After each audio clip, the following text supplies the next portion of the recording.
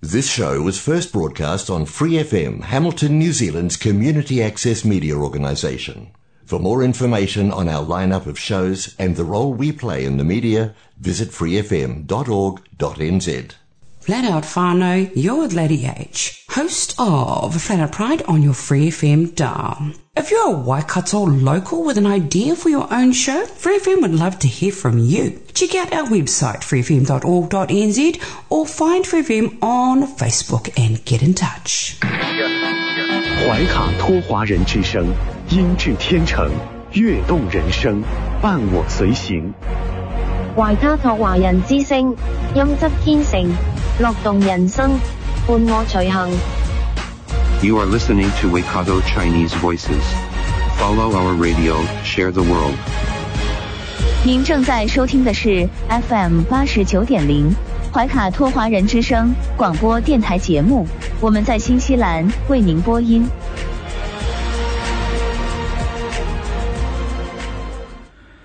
亲爱的听众朋友们，大家晚上好。您正在收听的是 FM 89.0怀卡托华人之声中文广播电台节目，我是主持人建成，我是简妮。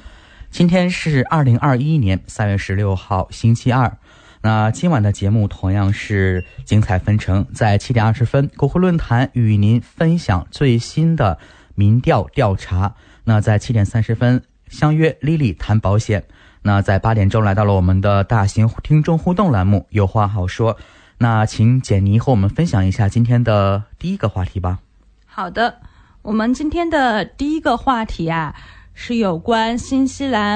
回新西兰隔离的问题。一位华人移民啊，要带双胞胎孩子回新西兰，但认为新西兰收取的隔离费用太贵，无法承担，称这样做是不人道的。您认为对于非 PR 持有人5100纽币的隔离费用是否是合理的呢？或者您身边的朋友听到的新的隔离价钱时作何反应呢？那今晚的第二个话题啊，就是近日国内某大学生捡到了一份 iPad， 然后他写了一份双语的失物招令，结果啊就惨遭了网暴，被称是崇洋媚外。那在如今全球化的这个进程中啊，您认为学习外语是否是崇洋媚外呢？那您认为如何通过互联网合理发出自己的声音，向网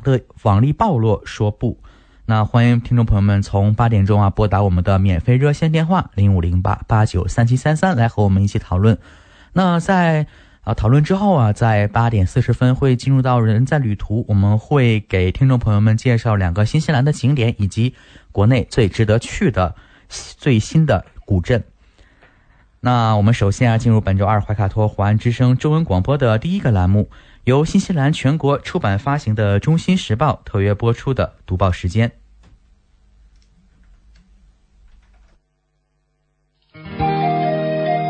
关注天下，服务新华，主流视野，时代情怀。读报时间由中新时报特约播出。周二的中文广播节目，现在我们进入到了由新西兰南北岛全国发行的中新时报特约播出的读报时间。主持人建成和简妮会在这里和听众朋友们分享明天即将全国出版的中新时报各个版面的精彩内容。我们首先来关注一下中新时报版号 A02 版新西兰国内新闻的第一篇文章。中国驻新西兰使馆发言人就新西兰和澳大利亚外长涉港联合声明发表谈话。那有记者问，3月13号新西兰和澳大利亚外长发表联合声明，对中国全国人大通过关于完善香港特区选举制度的决定表达关切，中方对此有何评论？我们对此，新西兰大使馆发言人说道，香港是中国的特别行政区，香港特区的选举制度是中国的地方选举制度，如何设计发展完全是中国内政，任何国家无权干预。联合声明公然对中国香港事务横加干涉，严重违反国际法和国际关系基本准则。中方对此表示强烈的不满和坚决反对。13届全国人大4次会议以高票表决通过全国人民代表大会关于完善香港特别行政区选举制度的决定，充分体现了包括香港同胞在内的全体中国人民坚决落实爱国者治港根本原则，切实维护国家主权安全、发展利益和香港长期繁荣稳定的集体意志。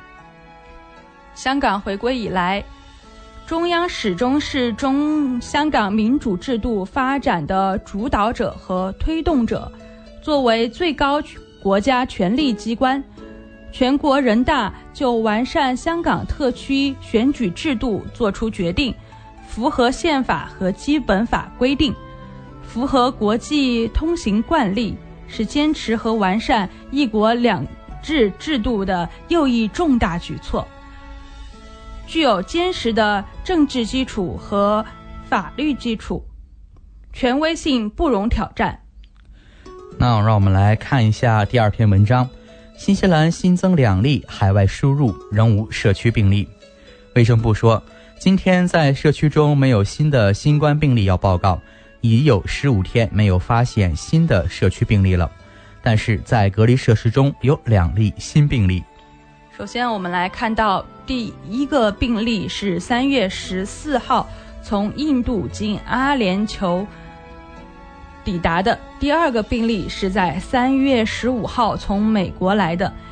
两者均在到达时检测呈阳性，都在奥克兰检疫机构中。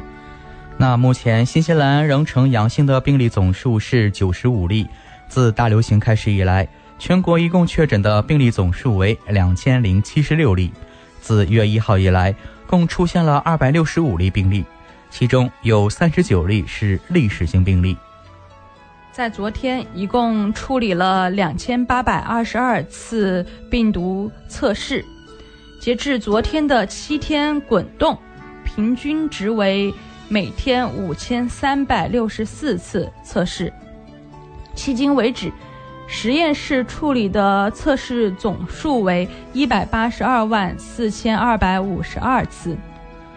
让我们来看一下关于第3篇文章，是关于奥克兰水污染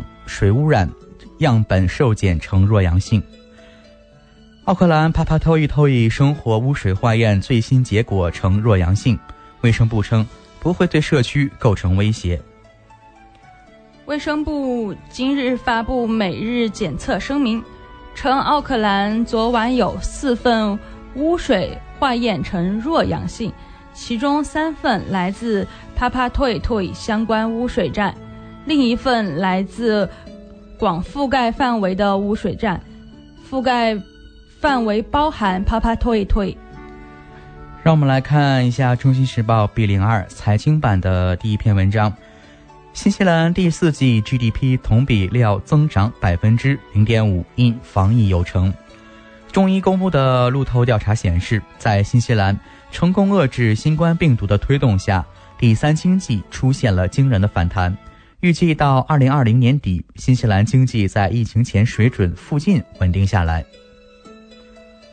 路透调查预估中显示，第4季度国内生产总值 GDP 较前季度增长 0.1%， 这略高于新西兰央行预估的持平表现，第3季度为强劲的 14%。第4季 GDP 同比增长 0.5%， 略高于第3季的增长 0.4%。在新冠疫情社区传播几近杜绝后，新西兰经济第3季创纪录净增 14%， 第2季 GDP 则是从初值的萎缩 12.2% 上修为萎缩 11%。西太平洋银行在一份报告中称，这种动能是难以持续的。西太平洋银行资深分析师称道，第3季度经济表现强劲，部分原因是因为防疫限制措施取消后支出追赶上来，还有一部分是因为在新西兰冬季月份期间，国际旅游的损失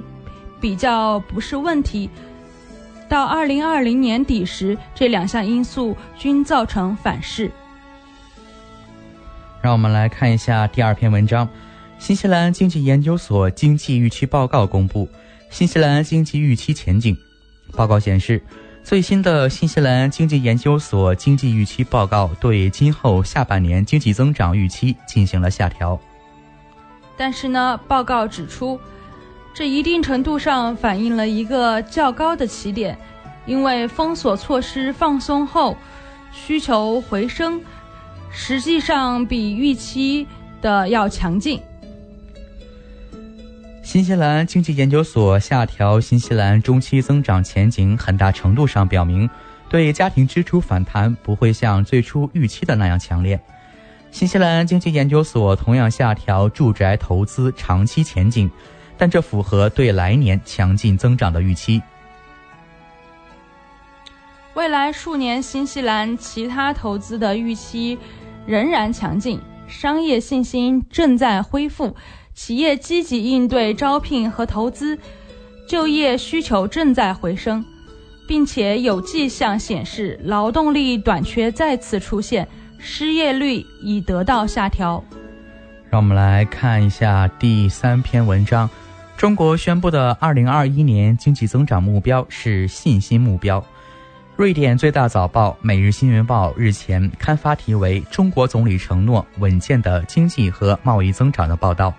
报道称，今年两会为中国未来的发展设定了方向，并对中国经济前景表示乐观。这篇报道中说中国政府评估2021年即将面临许多发展风险和挑战，新冠肺炎疫情仍在影响中国社会，但确保长期可持续增长的经济基础没有改变。让我们把目光转向《中新时报》B03留学移民板块的第一篇文章。奥克兰封城影响技术移民审理速度。新西兰移民局称，最近奥克兰2次封城影响了技术移民的审理速度。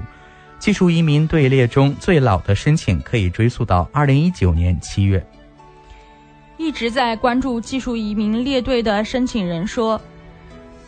，4周里非优先的列队只向前推进了1天，申请人中人心恐慌。那些等待提交 EOI 的人也是惴惴不安。移民部长2月宣布要重新评估技术移民，而最近审理变得更慢，更是一个消极的信号。让我们来看一下第二篇文章，关于新西兰10大最受欢迎的工作。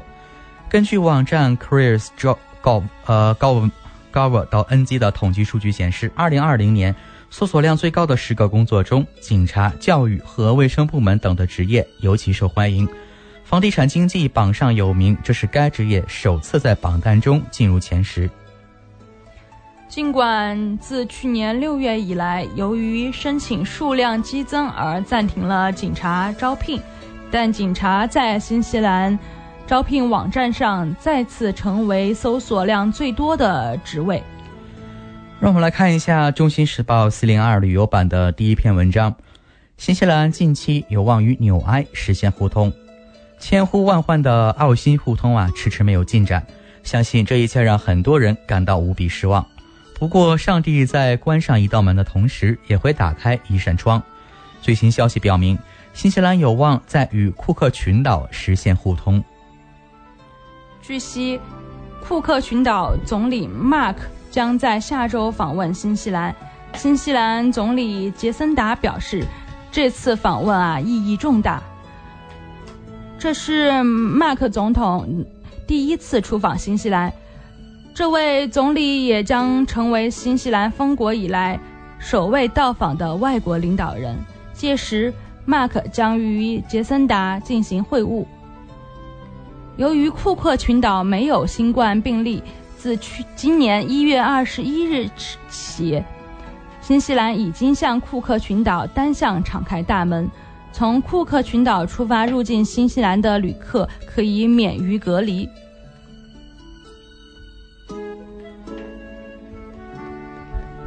那以上就是我们本期读报时间的全部内容，在此我们也感谢中新时报对我们的大力支持。那接下来将进入怀卡托华安之声中文广播电台的工商服务时段，丽丽谈保险，我们一会儿见。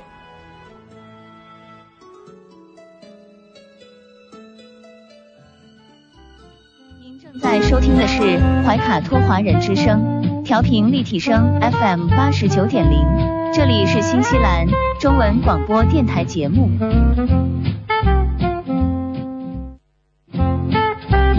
您正在收听的是怀卡托华人之声，调频立体声 FM 89.0，这里是新西兰中文广播电台节目。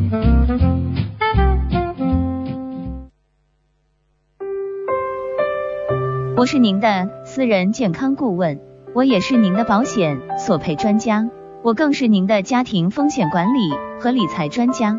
丽丽谈保险，每周二晚上7点半准时与您相约怀卡托华人之声。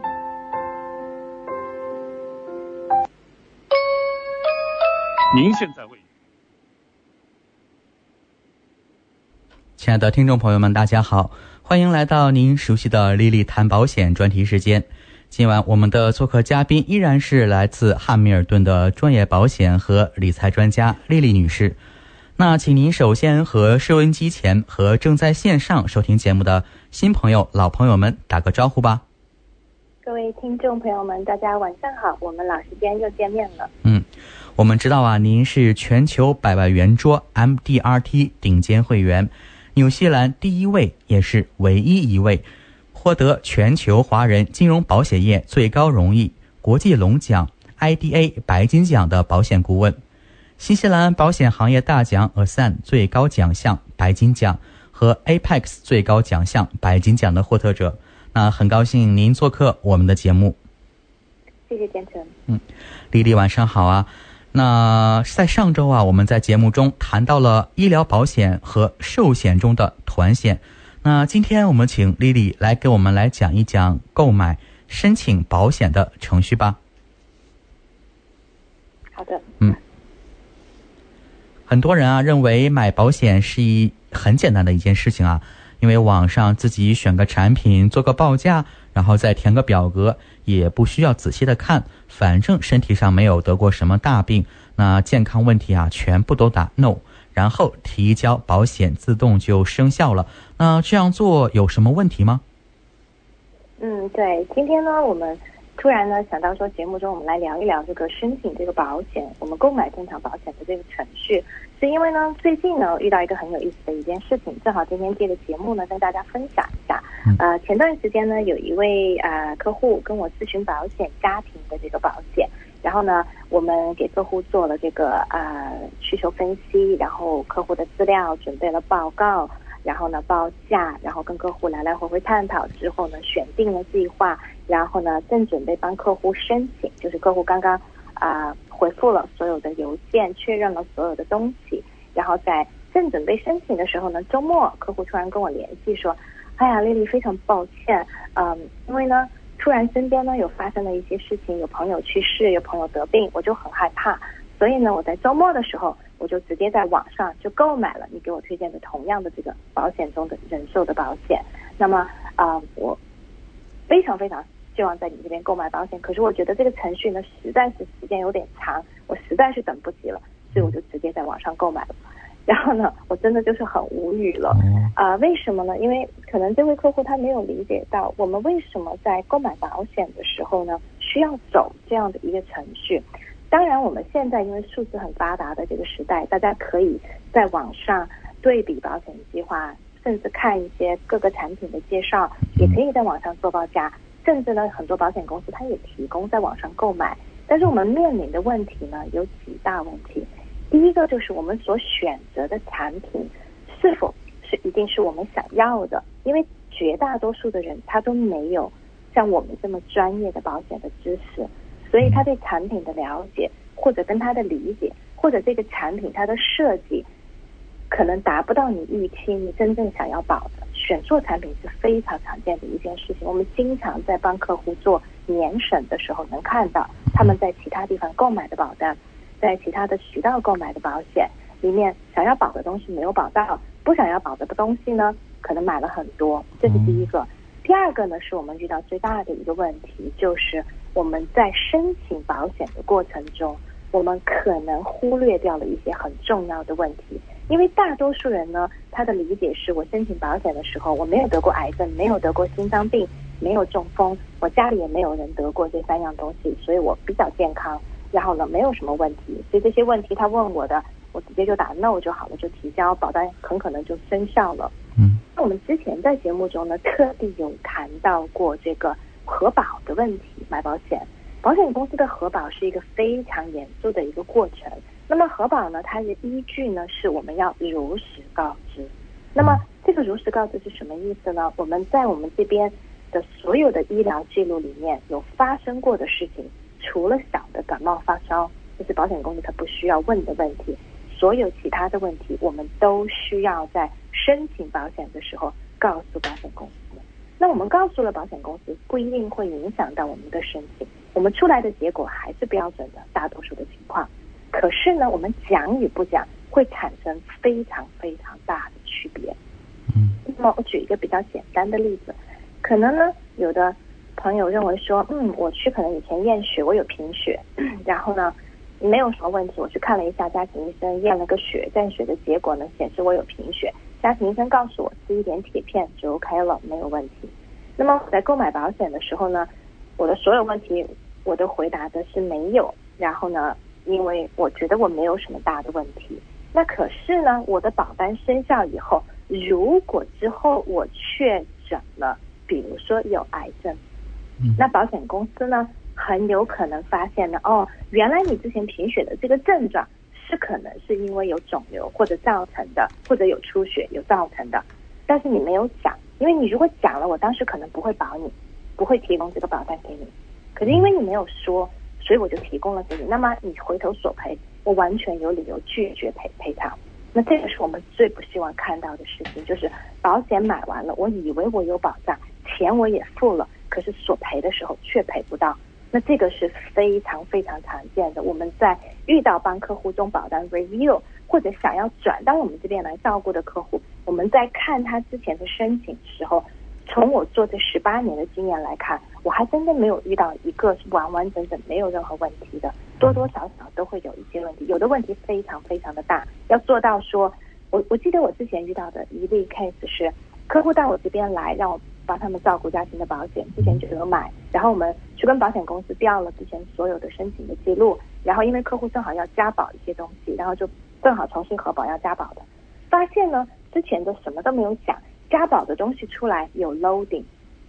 有 loading 的意思就是保险公司觉得你风险大，我不能够就是正常承保，我要加保费承保。那很有意思的是，保险公司自然就会知道说，原来你6年前买的保险什么都没有讲，但是呢原来你这问题有这么的多，所以保险公司说，那我们要走 non-disclosure 的这个 process， 差不多花了3到4个月的时间，非常麻烦。保险公司最后说呢，有一个产品我没有办法卖给你，没有办法，如果你那个时候告诉我，我就没有办法给你这个产品，然后那个产品我们必须要取消。然后另外的呢，你之前的这个问题呢，我们需要加保费。然后呢，所以这种问题就是还好客户发现了。那如果是说在索赔的时候发现了，那就变得非常严重了。所以保险其实它不是像我们想象的那么简单，因为现在的保险大多数好的公司提供的都是全球通用的，保障到终身的，而且呢保障都非常的好，所以这个保险我们买是有 intention 想要打算长期保留的。可能我买了不一定会5年10年就索赔，有可能我20年索赔。那可是我20年索赔的时候，我完全不记得我买的时候的当初我是怎么样填写的，因为我自己在网上做的。那问题是有一个好的保险顾问就能够避免这样情况的发生。所以我经常跟客户讲呢，就是可能你会觉得是说前期这个程序比较麻烦，可是真的不要嫌麻烦，因为如果你前期什么时间都不花，很可能后期会花很多倍的时间，但索赔的时候遇到麻烦是特别不好的。那听了丽丽的介绍啊，想请问说我们为什么需要使用专业的保险顾问？那通过我们专业的保险顾问购买保险有什么优势？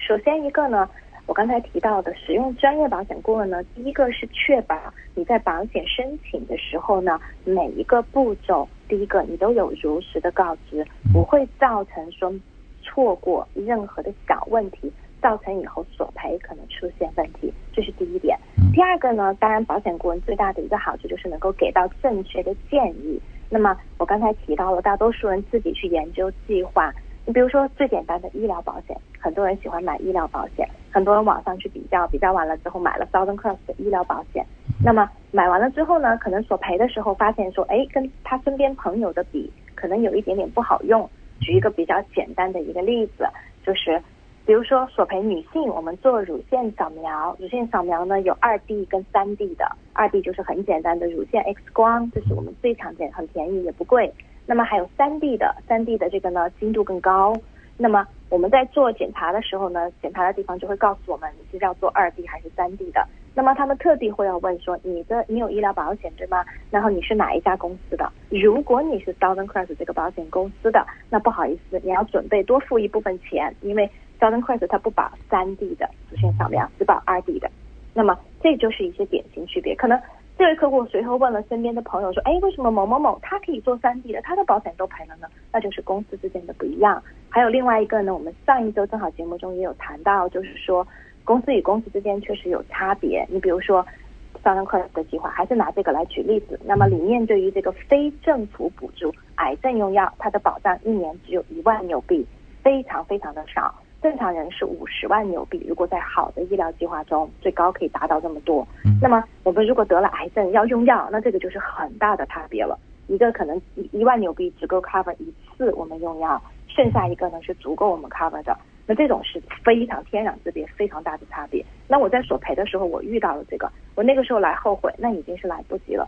所以呢，保险顾问他的职责呢，就是能够给你所有准确的信息，然后你根据所拿到的信息来做出对自己有需要，对自己来说自己想要做出来的这个正确的决定。你很有可能你也可以选 Southern Cross， 但是你至少做这个决定的时候，你清楚的知道了，如果我以后遇到这个癌症要用到非政府补助用药，那我会面临什么样一个状况，而不是说两眼一抹黑，什么都不知道去做了一个选择，到达索赔的时候再来后悔。所以这个呢是专业保险顾问他能够避免出现的一个非常重要的。因为像我们不光是做一家保险公司，我们做非常多的保险公司所有的产品，那么我们在客户的需求不一样的情况下，我们会根据客户的需求给客户不同的选择，然后呢我们会给出对客户最合适的建议。那适合 A 的家庭的不一定适合 B 的家庭，所以呢这种情况就是完全根据客户自身的状况来向他们推荐适合他们的。还有另外一个呢，就是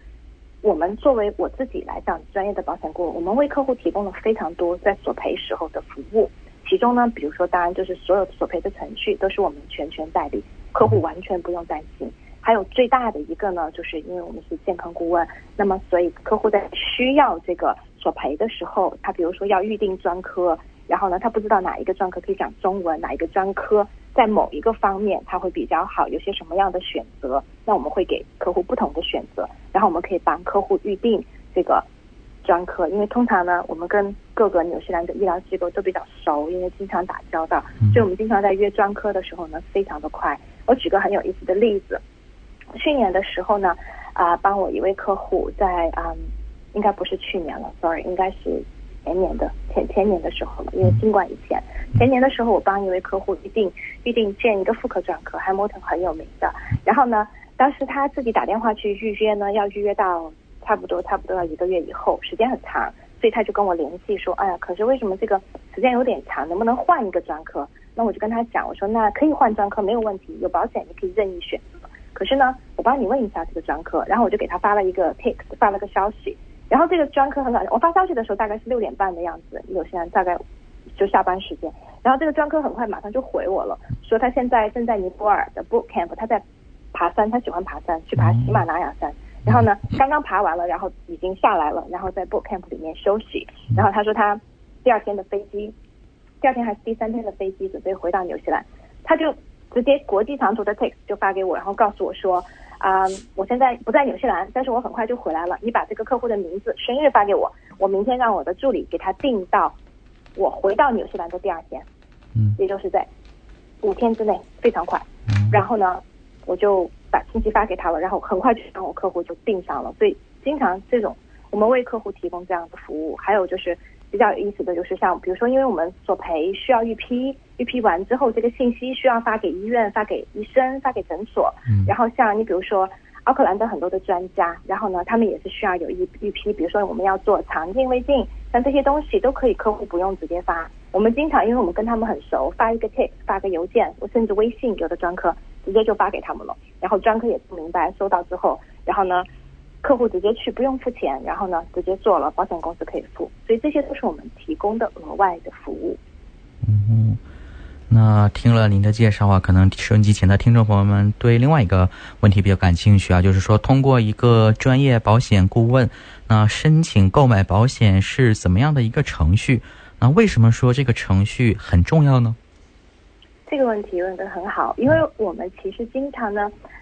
接到的反馈就是为什么这个程序那么花时间，为什么时间那么长，为什么要这么多的信息。那我前面已经讲了，就是我们专业保险顾问呢，我们在帮客户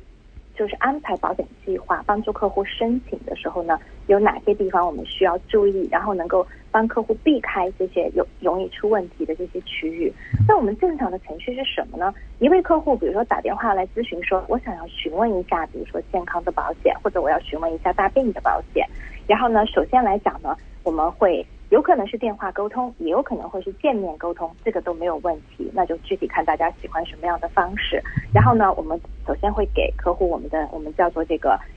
我们的个人的陈述的书，以前叫 disclosure statement， 现在已经不叫这个了，就是包括我们介绍我们自己，然后我们是什么样的保险顾问，然后呢我们会有一个叫做 scope of engagement， 就是会跟客户讨论，我们回头在我给你的建议中，我们会讨论什么哪些计划，有的计划有的保险你可能不需要了解，所以呢这个就是我们现在会跟客户先沟通，先了解客户的状况，我们叫做做一个需求分析，了解客户各项的状况，然后呢包括收入，然后包括债务，然后包括家庭成员身体健康的状况、打算等等的这些。这样呢为什么我们会问这么多问题呢？那这个需求的这个分析做完以后呢，我们好根据客户的情况给出客户正确的建议。那如果说客户什么信息都不告诉我们，那我给出的建议可能会有偏差。就比如说举个很简单的例子，比如说客户他有高额的贷款，200万的贷款，可是呢我们完全不知道，可能我们的建议中可能就只有很少额的人寿保险，那这个就额度很显然可能不够用，在客户的情况中不能够保障他的贷款如果出现问题的话。那所以呢客户的信息给的越详细，那么我们给出来的计划建议就越精确越精准。然后呢这是第一步，然后我们帮客户做完需求分析之后，我们会有一个报告，书面的报告一定是我们会以邮件的形式发给客户，有的时候硬件的形式给客户，如果见面的话，那这个报告中就会陈述说你的情况是什么，我们的建议是什么，然后接下来我们就会跟客户讨论我们的建议中呢 ABCD 你是否觉得说都对你来说情况合适，有的时候客户可能会做调整，但客户最后确认了之后呢，他会签署一个同意继续进行一个很简单的一个文件，然后呢我们就会帮助客户申请保险。申请保险呢现在都是网上做的，是电子版的，客户会需要填表，但我们会协助客户一起填。那这个表格上就会问很多问题了，刚才我提到的，当然这些问题呢我们都会协助客户一起去填，你不知道怎么填你可以描述给我们，我们可以协助你把它填得很精确，然后表格填完之后保险公司就会进行核保。那么核保中呢它肯定会有各种问题，有可能核保它会去调客户的医疗记录，也有可能他会要求客户去做一个验血或者某一些检查，如果客户之前就有问题，你比如说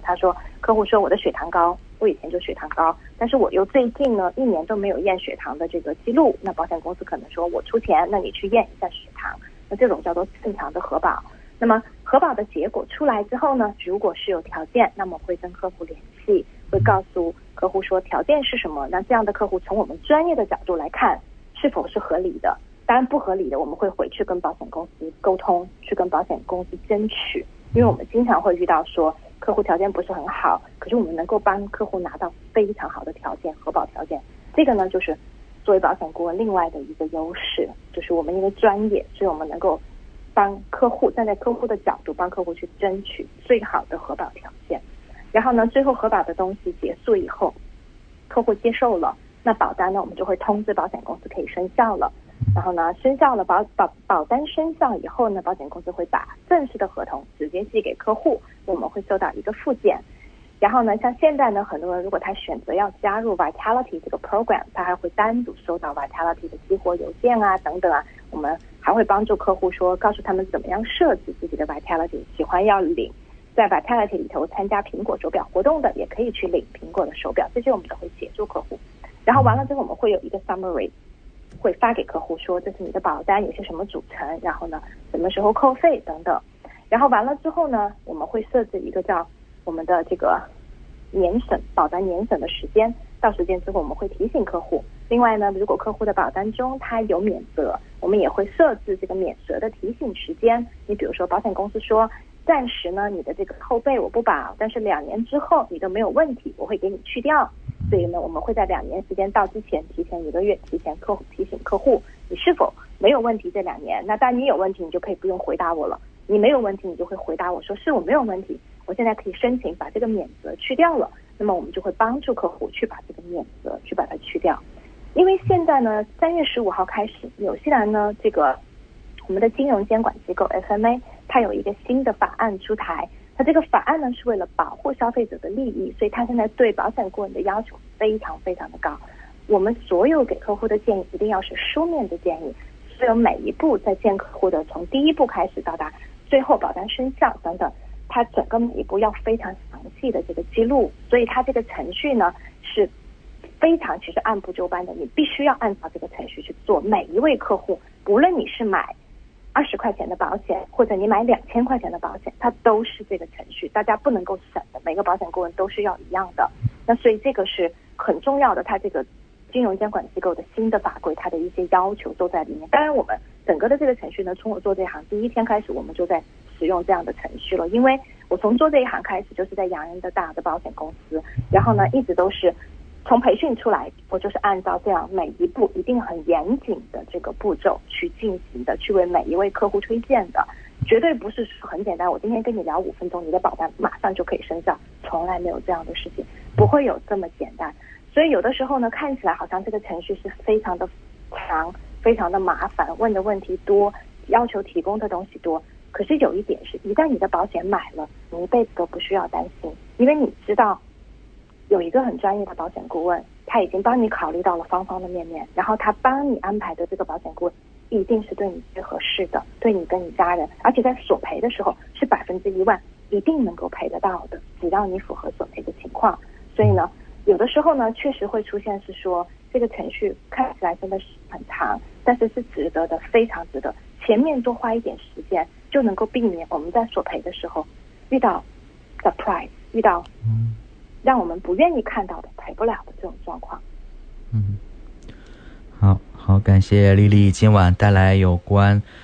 购买申请保险的程序的这么一个精彩介绍，和听众朋友们分享了最新的业界资讯。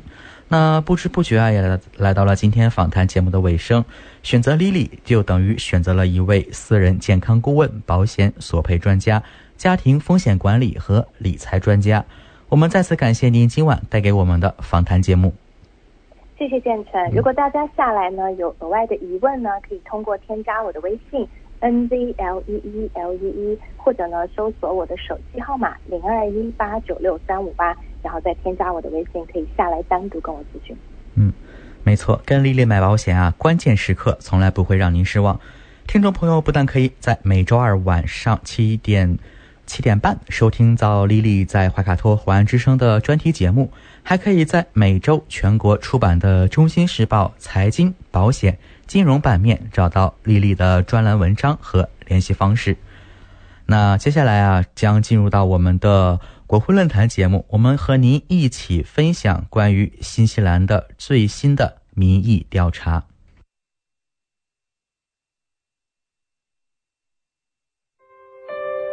我是您的私人健康顾问，我也是您的保险索赔专家，我更是您的家庭风险管理和理财专家。丽丽谈保险，每周二晚上7点半准时与您相约怀卡托华人之声。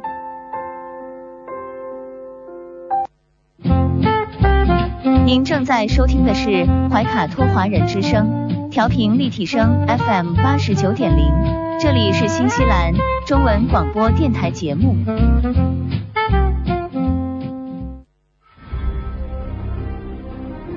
立法、审批、监督，怀卡托华人之声国会论坛与您纵观新西兰政坛风云变幻。亲爱的听众朋友们，您正在收听的是怀卡托华人之声的国会论坛栏目。众所周知，新西兰是议会制国家，实行多党内阁制，总理、内阁和立法机构掌握国家权力，内阁由国会多数党组成。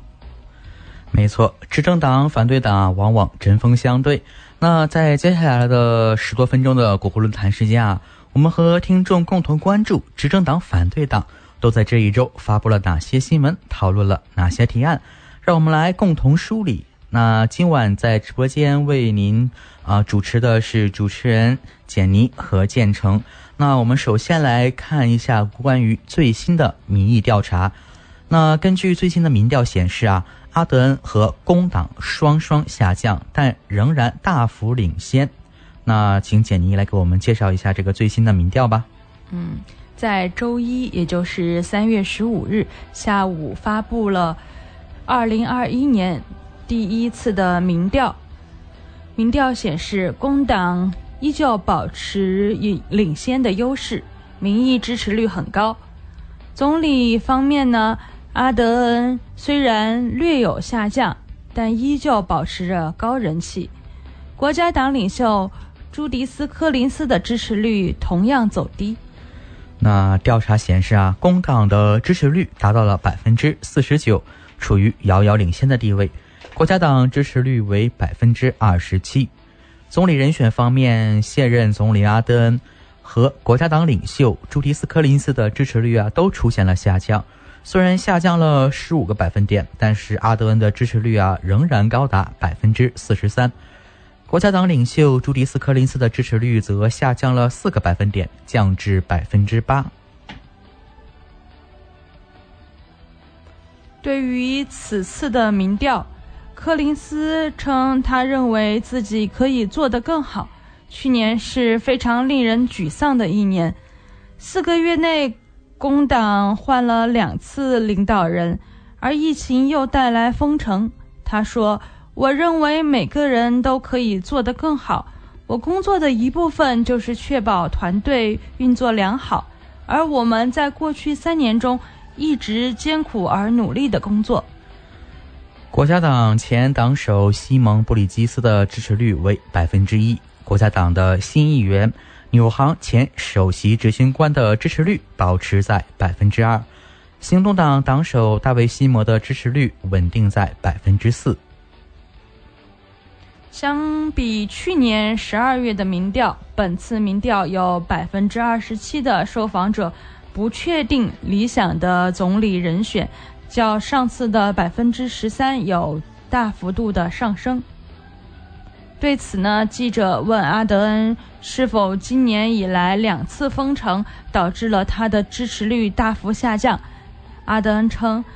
他仍然对目前的支持率感到满意。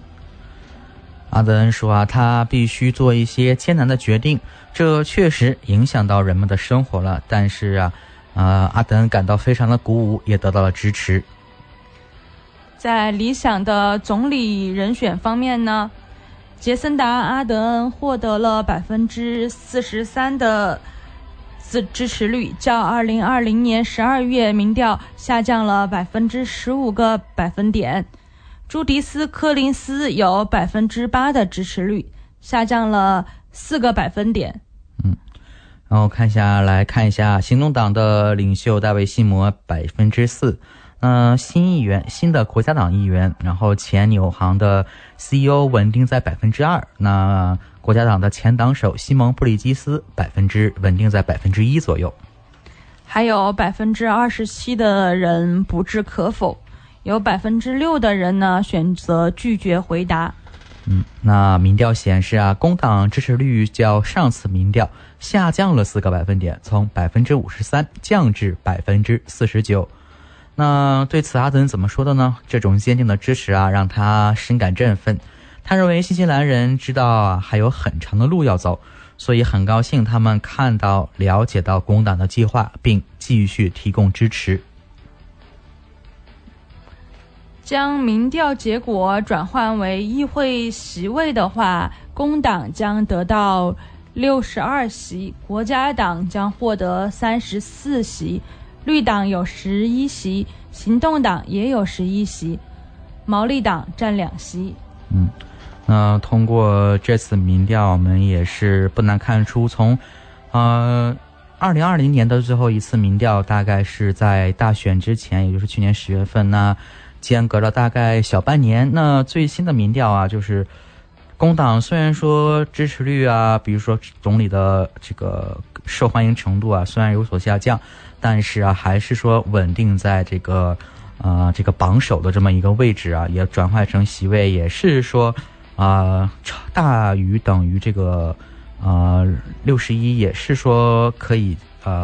下一次就是如果继续保持，下一次也是可以继续这种单独执政的。是的。好了，那说完这个关于民调的调查，我们再把目光转向工党的住房方面的这么一则新闻。那为推广并庆祝渐进式住房拥有计划，工党政府花费了1.1万拍摄宣传短片，而该计划呢实际只为12户家庭解决了住房困难。渐进式住房拥有计划呀，是工党政府于2019年宣布的一项新政，自推出已经有7个月的时间了。截止宣传片拍摄，为12户家庭提供住房。上个月，住房部长梅根·伍兹发布一条该计划的宣传短片。他今日表示该短片的拍摄成本为1311纽币，另外加上 GST。 据悉，上述短片是5条宣传短片之一，总耗资达到了10638纽币，再计入员工的差旅费用670纽币，总数将超过1.1万纽币。那国家党的住房事务发言人尼卡拉于上周在国会上提出质询，那工党的住房部长伍兹就回答说了，他赞同花1万块钱来帮助1500到4000户家庭拥有自己的住房，否则他们会被住房市场拒之门外。然而考虑到是否公屋等候名单已经大排长龙，且有成千上万年轻人面临买房难的问题，尼卡拉认为现在很难说渐进式住房拥有计划能够让局面有所改善。伍兹还表示，自己只花了3分钟的时间拍摄短片，并加入一些资料库中的无人机画面。他希望对于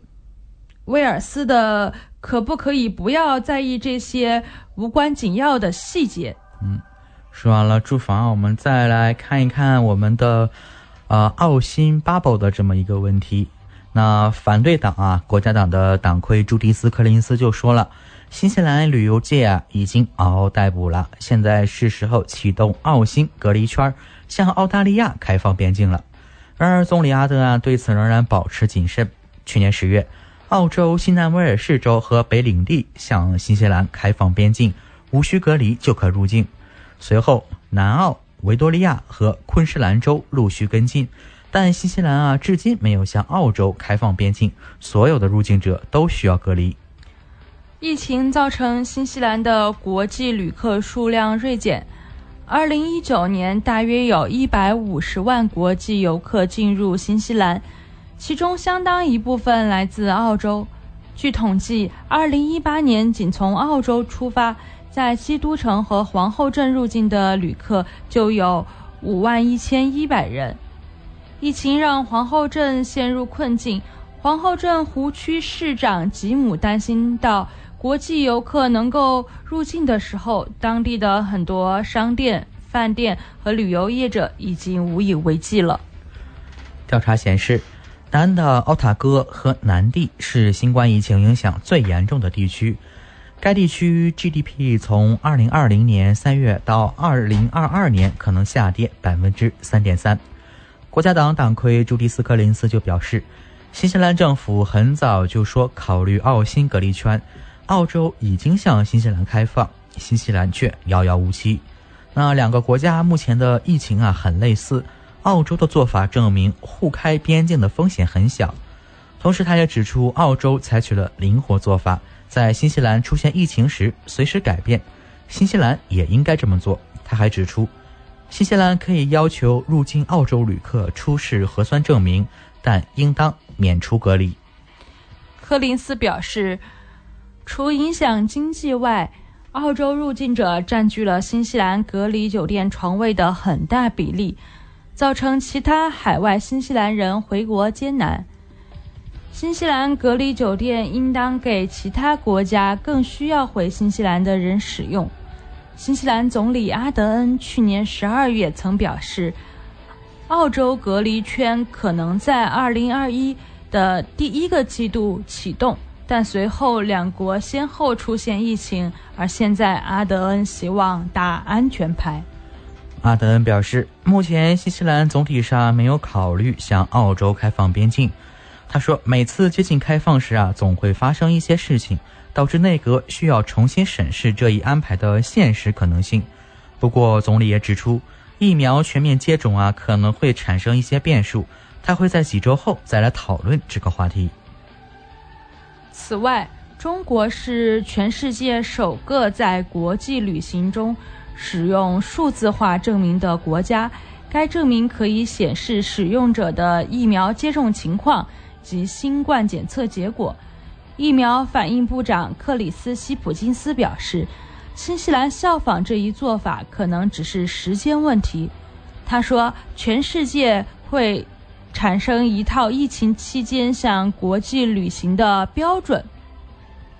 我们需要看到旅行者是否已接种疫苗，接种的是哪种疫苗。好了，以上就是今天国会论坛的全部内容。那接下来请听众朋友们收听我们的你好怀卡托，我们将为听众朋友们带来发生在新西兰怀卡托周边的大小事情。您现在位于新西兰北岛中心地带，东经175.28，南纬37.79，我们带您纵览一周本地新闻。这里是 FM 89.0中文广播。你好怀卡托。周二华语广播7点时段，我们来到了最后一个栏目你好怀卡托。那这是一档关注本地新闻的栏目。那在接下来的几分钟主持人和您聊一聊发生在你我身边的一些艺文趣事。那首先为听众朋友们带来一个算是喜讯了，怀卡托一彩民中820万纽币的 Powerball 大奖。我们来看看具体的一些信息。这张中奖的彩票在 Power Plus 的 Mata Mata 售出，由 Powerball 的800万纽币和乐透的25万纽币组成。另外有3名幸运的彩民还分享了乐透的其余75万纽币的奖金，每人获得25万。那乐透方面也提醒说，中奖者可将自己的名字写在中奖彩票的背面，可以去任何彩票店或者是这种乐透的手机应用程序来进行查验。那说完了这则这个算是喜讯我们再来看一看我们昨天和听众朋友们分享了怀卡托热气球节，那今天我们再来和听众朋友们分享热气球节的一些相关活动吧。好的，那我们首先来看到，就在3月17号，也就是明天，会在汉密尔顿湖的旁边，就是我们通常的热气球的主场地之一，在早上的7点呢，就会有热气球升空的活动。还有啊，另外一个活动就是说，热气球的内部探秘，它的时间是明天下午4点钟到5点钟，地点是这个 Hamilton 市中心的Garden Place。那参加这个活动啊，仅需要捐款1块或者是2块钱，就可以在市中心的这个 Garden Place 啊，走进热气球内部一探究竟。筹集的这个所有钱啊，都将捐给 Kids Can， 也就是儿童这个防癌症的这么一个机构。还可以在汉密尔顿市中心图书馆啊，获取一张在一个真的热气球里面拍照的这么一个照片。那我们来看到，在周4，也就是后天，同样是早上在湖边的大草坪上呢，会有免费早餐的发放活动。这是庆祝活动的第3天了，组织者希望人们能够从暖烘烘的被窝里爬起来，和家人一起来观看热气球起飞。首先到达的2000名观众将能享受到一份免费的早餐，会有马芬和水果，和家人一起吃着美食，一边欣赏魔幻般的场景。还有什么能比这更享受的呢？那周4除了说有免费的早餐啊，还会有和周3一样的这种参观热气球拍照的活动。那到了周5啊，就是节日的盛会了。早上7点钟，在汉密尔的湖边，欢迎加入热气球的活动的第4天。这一天啊，不仅有热气球活动，现场呢还有游戏、奖品和娱乐活动。那会给您一种节日集市的感觉，快来现场观看热气球升空的景象吧。周5呢，同样是会在 Garden Place， 在我们的市中心的花园广场有热气球的内部探秘活动。同样呢，热气球会到访 Waikato， 时间是在晚上的5点到8点。地点是在提亚穆图的阿尔伯特公园。快来体验和分享这个为提亚穆图及周边居民准备的欢乐的夜晚。只要在晚上的5点到8点去到阿尔伯特公园，就将会享受到这一场美妙的盛会了。那周5的活动啊，可谓是异彩纷呈。还有啊，在汉密尔顿的 The Base 篝火与集市，晚上6点钟到8点钟。那周5来 The Base 晚餐吧活动将充满了家庭的氛围，有美食，还有现场音乐的表演，并在晚上8点钟感受一下热气球喷火燃烧带来的温暖吧，是一个绝不可错过的夜晚哦。在周6的早上7点，主题活动会是气球飞行员抢钱大赛，这是一个热气球节期间的特色活动。我们的参与者还有机会赢得1000块纽币的现金大奖。那最后啊，就是我们的重头戏了，热气球交响发光秀，它就是在周6下午的4点到晚上的9点，那地点就是在怀卡托大学。那包括有各种的美食、音乐表演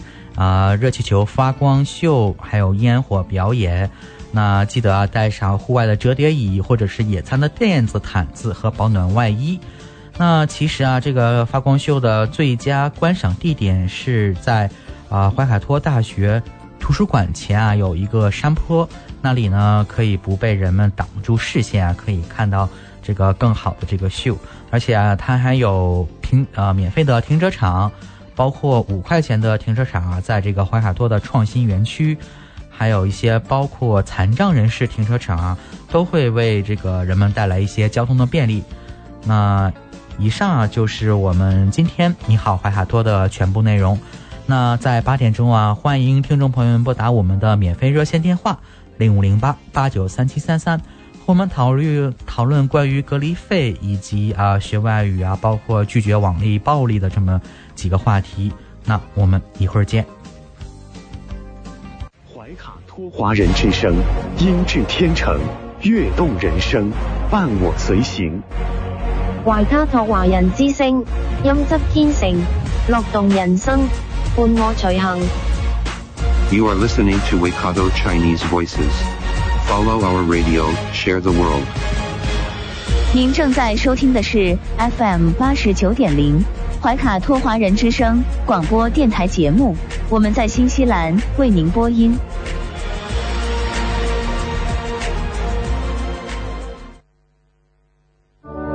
是未来，听天下，乐生活。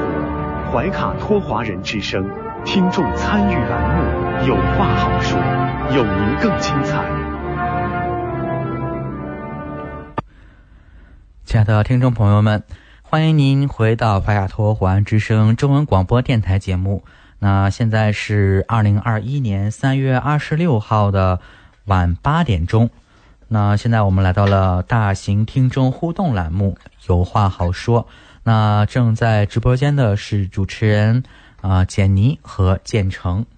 那我们首先和听众朋友们一起来预告一下我们今天晚上的2个话题。那首先第一个就是说，一位华人移民要带双胞胎孩子回新西兰，但是认为新西兰收取的隔离费用太贵，无法负担，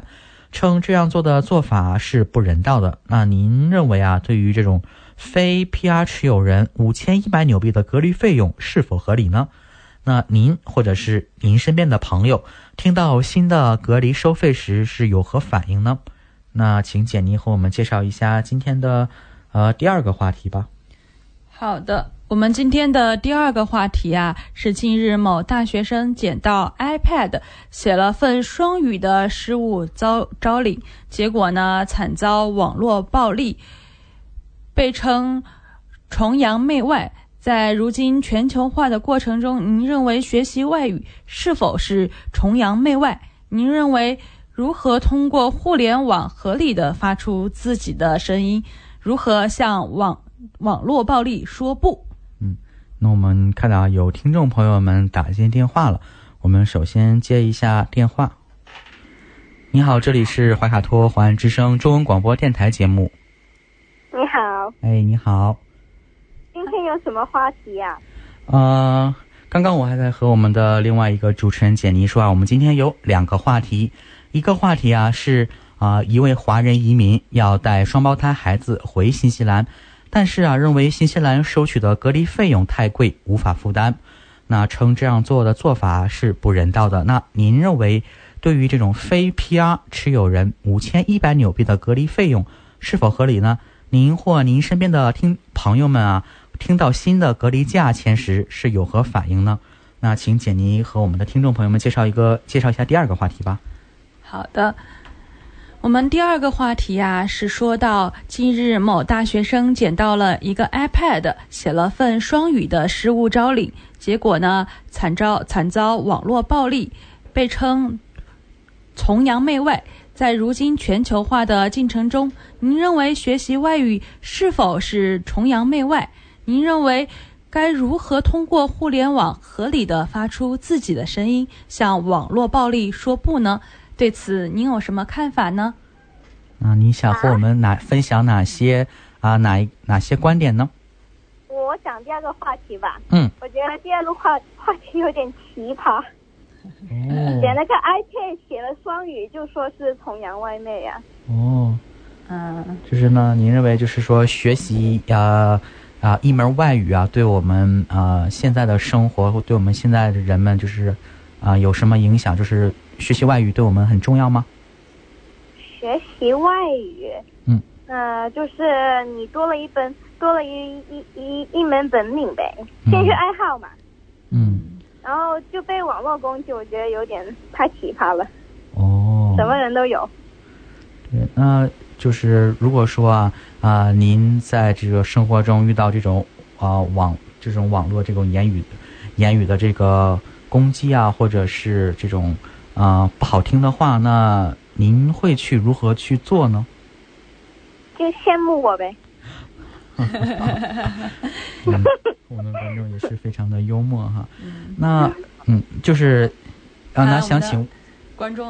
听众他的心态非常的好哈。这个也是我们现代人好像必备的一个技能了。对的那想请问您现在是在新西兰是吗？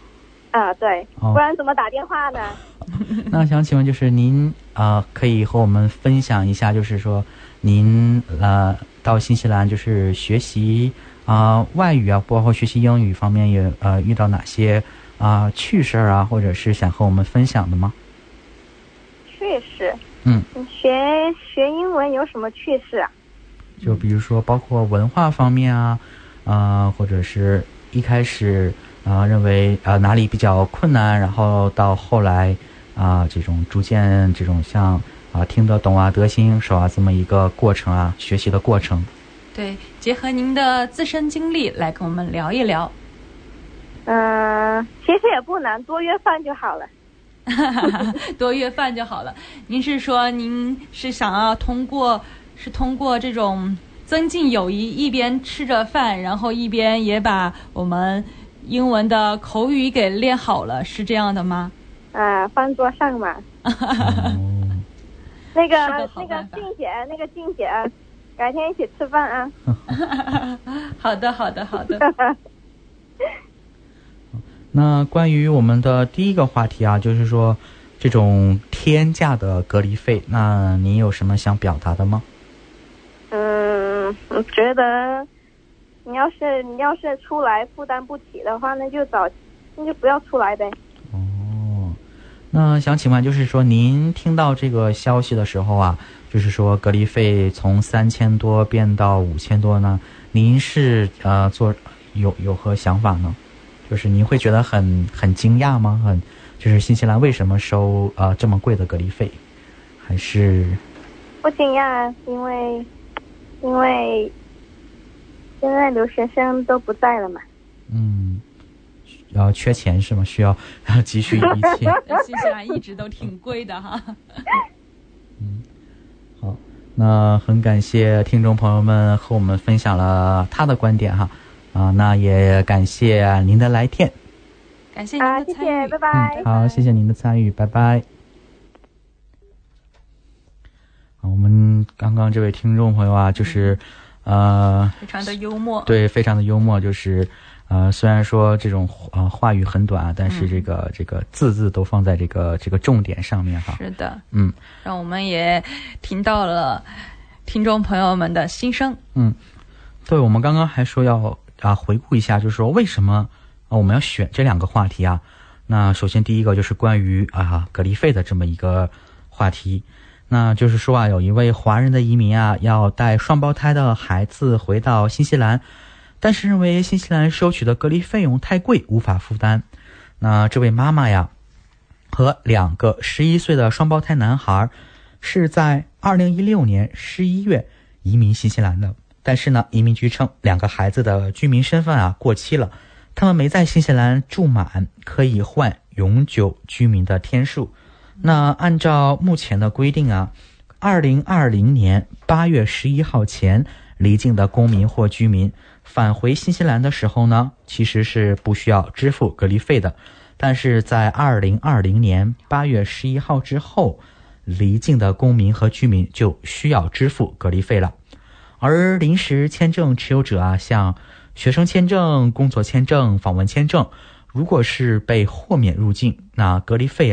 将从3月25号，也就是1周之后，从原来的每个人的3100纽币上调到了5520纽币。一位新西兰移民局的发言人称呢，这对双胞胎男孩在2016年被授予居民身份后，只在新西兰待了56天，未能满足永久回头签的条件。不仅如此他们的居民签证在2019年1月过期了，当时他们并不在新西兰。这位妈妈离过2次婚，第一次带孩子来新西兰是在2017年，当时是孩子们的学生假期。此后他在新西兰遇上了新的伴侣，他第二次带孩子入境是2018年。他的第二个伴侣呢，现在已经和他分开。这位先生不想和孩子住在一起，因此这位妈妈决定将孩子送回新西兰，和孩子的亲生父亲在一起。由于这个种种原因啊，那也是说妈妈呢希望能够把他们带回到新西兰。那根据了解啊，就是说这两位孩子还是属于未成年，那他必须搬到隔离酒店和孩子们待在一起。那总隔离费啊会是8740纽币。此外，他已经为这两个孩子重新申请居民签证，花费了4500纽币的申请费。那为让孩子们早日符合入境要求，还花了590纽币申请学生签证。那这位妈妈也说啊，她的全部花费啊高达了15200纽币，并且她呢没有全职工作，不知道从哪里去赚这笔钱。她说啊，这是一个比较紧急的状况。那她想要带孩子们回到新西兰。据悉呢，这位妈妈曾2次申请边境豁免，但都遭到了拒绝。一位移民局发言人确认，在3月7日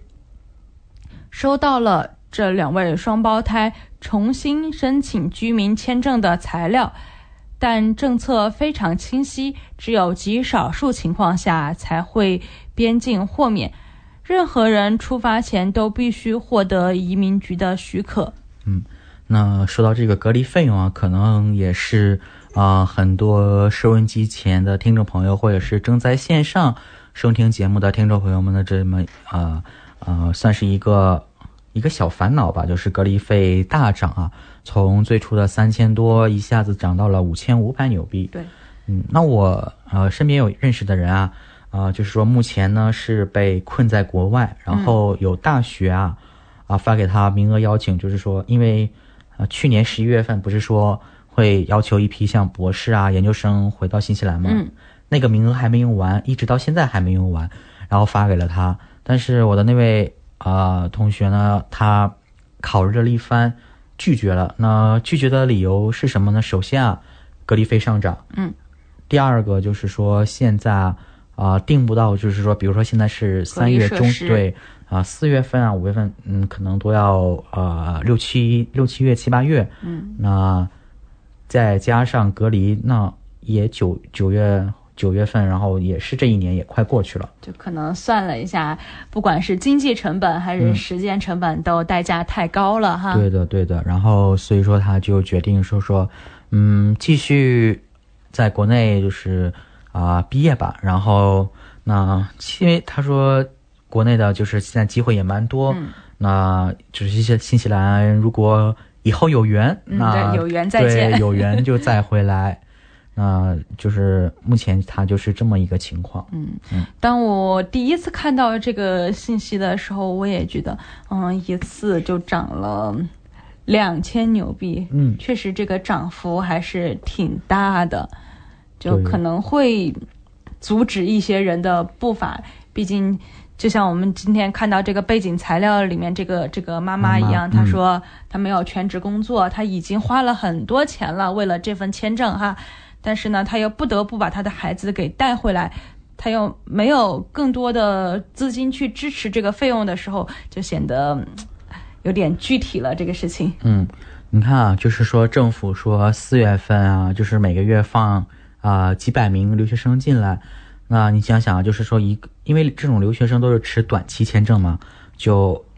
一个人就是从原来的3000多涨到5000多2000纽币，那一个月几百个人，那你想想这么几个月下来，也是一笔这个不小的我们怎么说收入哈，带双引号的收入。就正好，其实我也就都发现好像最近新西兰政府就像我们今天听众说到的，真的是缺钱了。不管是我们看到的 City Council 也好，就政府就特别的明显了。对，感觉好像这个羊毛出在羊身上。我们一边在说新西兰的福利政策还不错的情况下呢，另一面体会到的就是税收很高，另外呢这些各种的费用也是不低的。对，说到这种什么价钱高啊，还有想到另外一个方面，就是说现在是3月16号，可能再过半个月，那我们的最低工资也要上涨了。那其实我自从来到这儿啊，也发现了这个物价这是上涨，其实也算是蛮多的。像之前买什么就是可能不到5块4块多，然后19年啊，包括新冠到现在已经涨到了大概6块多。那你想想这几年就上涨这么多钱，那其实也是说，虽然说最低工资是提高了，但是随之而来的是物价的上涨啊，可能也是说可能和没提之前没什么区别，也是给人就是压力，也是有压力的，生活的压力的。一边我们的通货膨胀还在继续，虽然看着好像工资涨了，那对于我们想要移民这批想要申请就居民签证的这批人来说呢，他们的工资的中位数也是涨了。这些都是大家要面临的一些困难。作为我们华人，作为移民要来到新西兰的话，这个都是任何的决策好像都是一个双刃剑一样，有利也有弊。对，那其实也是真的在这里真的在呼吁一下这个政府就适当的涨一涨也是在情理之中但是一下子涨了这么多，那可能政府想涨，就是比如说开放边境吸引人过来，但是可能没有想到这个涨价的背后可能有些人就会因为这个假期就包括放弃新西兰就是到别的国家等等等等。对的，就像我们昨天有谈到的，可能这些移民局的速度太慢以后，很多我们的申请者等着他本来原来的雇主都破产了，都已经支撑不下去了，这也是一个问题。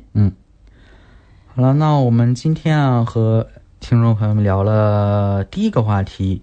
那在一首歌曲之后呢，我们再来和听众朋友们分享第二个就是说关于学习语言网络暴力等等的这么一个话题。那不要走开，我们一会儿回来。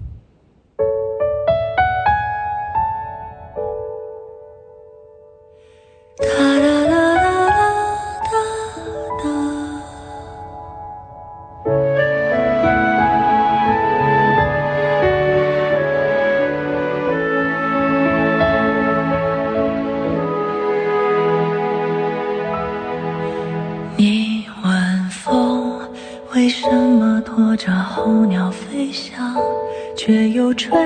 得让它慌张。你问雨为什么滋养万物生长，却也湿透它的衣裳。你问他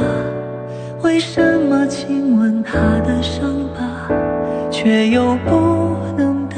他回家。你问我为什么还是不敢放下，明知听不到回答。如果光遗忘了要将前方照亮，你会握住我的手吗？如果路会通往不知名的地方，你会跟我一起走吗？一生太短，一瞬好长，我们哭着醒来，又哭着遗忘。幸好啊，你的手曾落在我肩膀。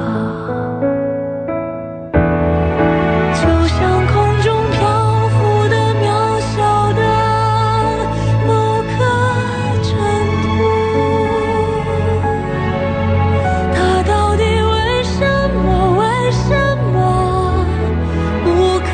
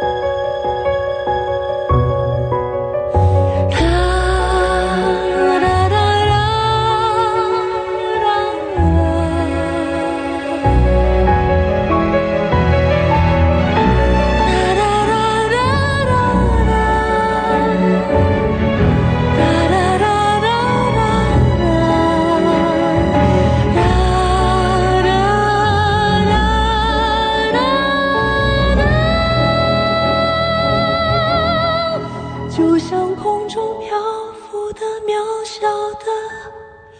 某颗尘土。你到底为什么不肯停住，直到乌云散去，风雨落幕，你会让我相信我的归途，你会让我想起我的归途。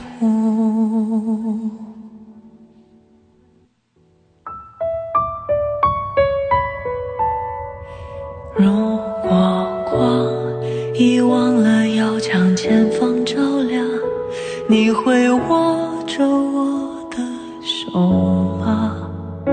如果路会通往不知名的地方，你会跟我一起走吗？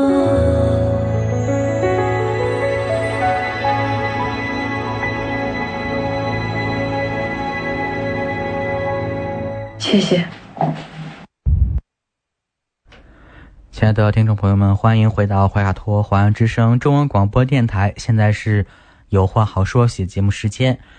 那也欢迎听众朋友们拨打我们的免费热线电话0508893733来和我们一起讨论。那我们刚刚讨论了关于隔离费用的这么一则话题我们接下来再来讨论关于这个国内最近上热搜的一个新闻就是说大学生捡到 iPad 然后写了份双语的失物招领。为什么写双语？他说因为他发现那个 iPad 里面那些软件是我们国人不常用的，他可能以为是留学生丢的，所以说写了双语，结果就是惨遭网暴，那被称像什么崇洋媚外等等等等。那其实在这种如今全球化浪潮的这个进程中那您认为说学习一门外语是否就是说崇洋媚外呢？那就是说您认为就是如何通过这个事件，您认为如何通过互联网来合理的发出自己的声音，来向这个网络暴力来说不？那其实学习一门外语还是很重要的。其实它不仅仅是一种就是说语言工具它还是一种沟通的工具，它可以帮助我们分享我们自己的观点和不同不同国家的人，就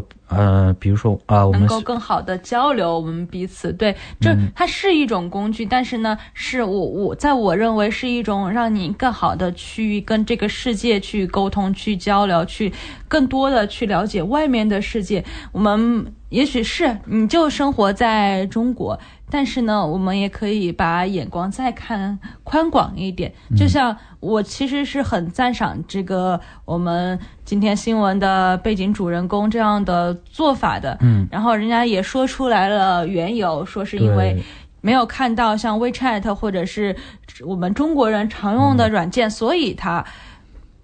就写了这样一份英文的。对，那其实就是说学习外语就是不仅仅说是沟通那现在更多的就是说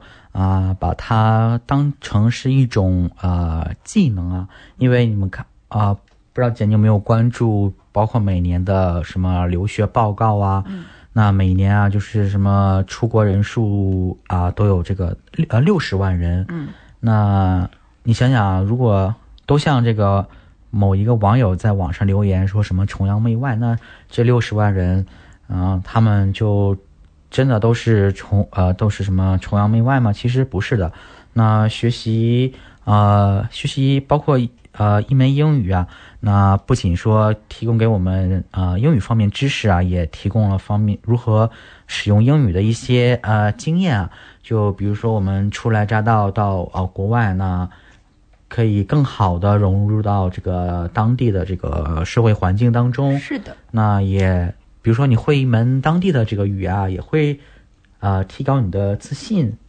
都是。对。我们不管怎么说，你会去用到外语，你要说你的技能里面你英语好，就包括我们这些留学生回去以后，这是会成为你的不管是找工作求职还是其他方面的一种优势。对对对，而且它可以给我们就是一个更多更好的一种选择吧。那因为现在都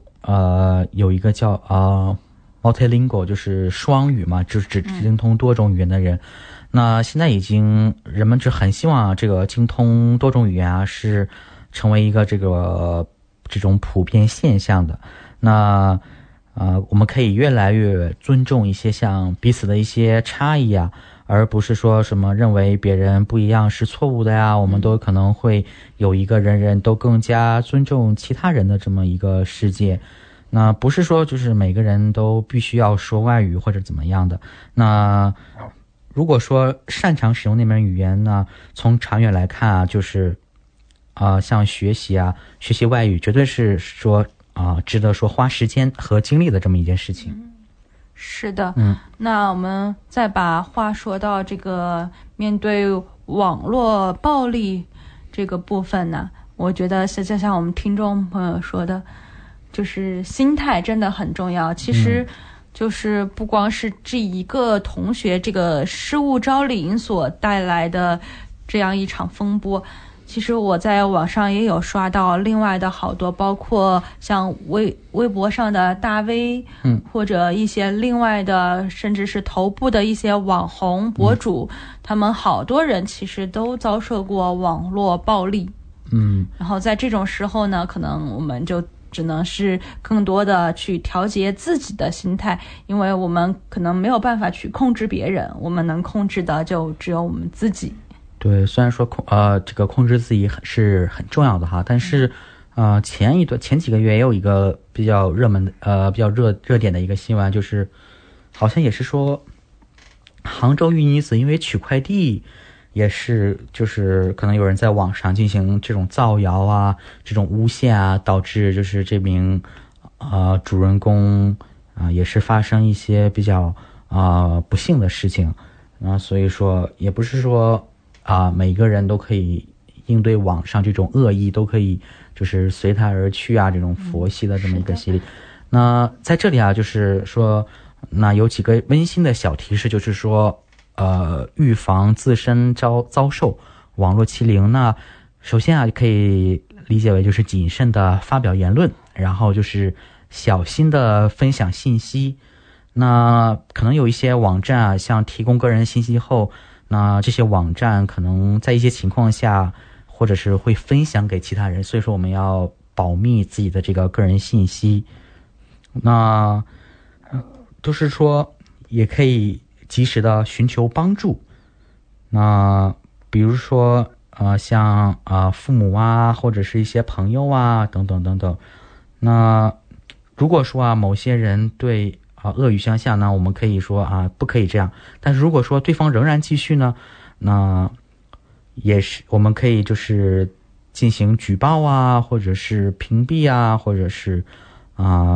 报警等等等等。所以说我们在这个网络化的信息时代那我们一定要在网络上这个保护好自己。是的，我们要杜绝以暴制暴，严厉的拒绝以暴制暴。我们呢，一方面管好自己，另一方面，如果我们在遇到相关情况发生的时候呢，要及时的寻求帮助。好啦，那时间不知不觉来到了8点半我们的有话好说也告一段落了。那感谢我们听众朋友们的参与。那希望在今后有话好说会给听众朋友们带来更多的热点话题和大家一起讨论。那接下来请欣赏轩轩主播带来的光影随行。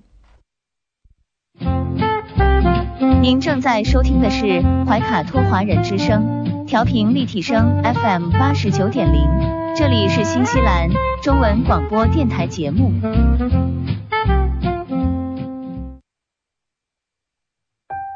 光影随行，戏如人生。怀卡托华人之声中文广播带给您精彩经典的影视剧和纪录片分享。让我们与您展开一段胶片之旅，共同陶醉于光影世界。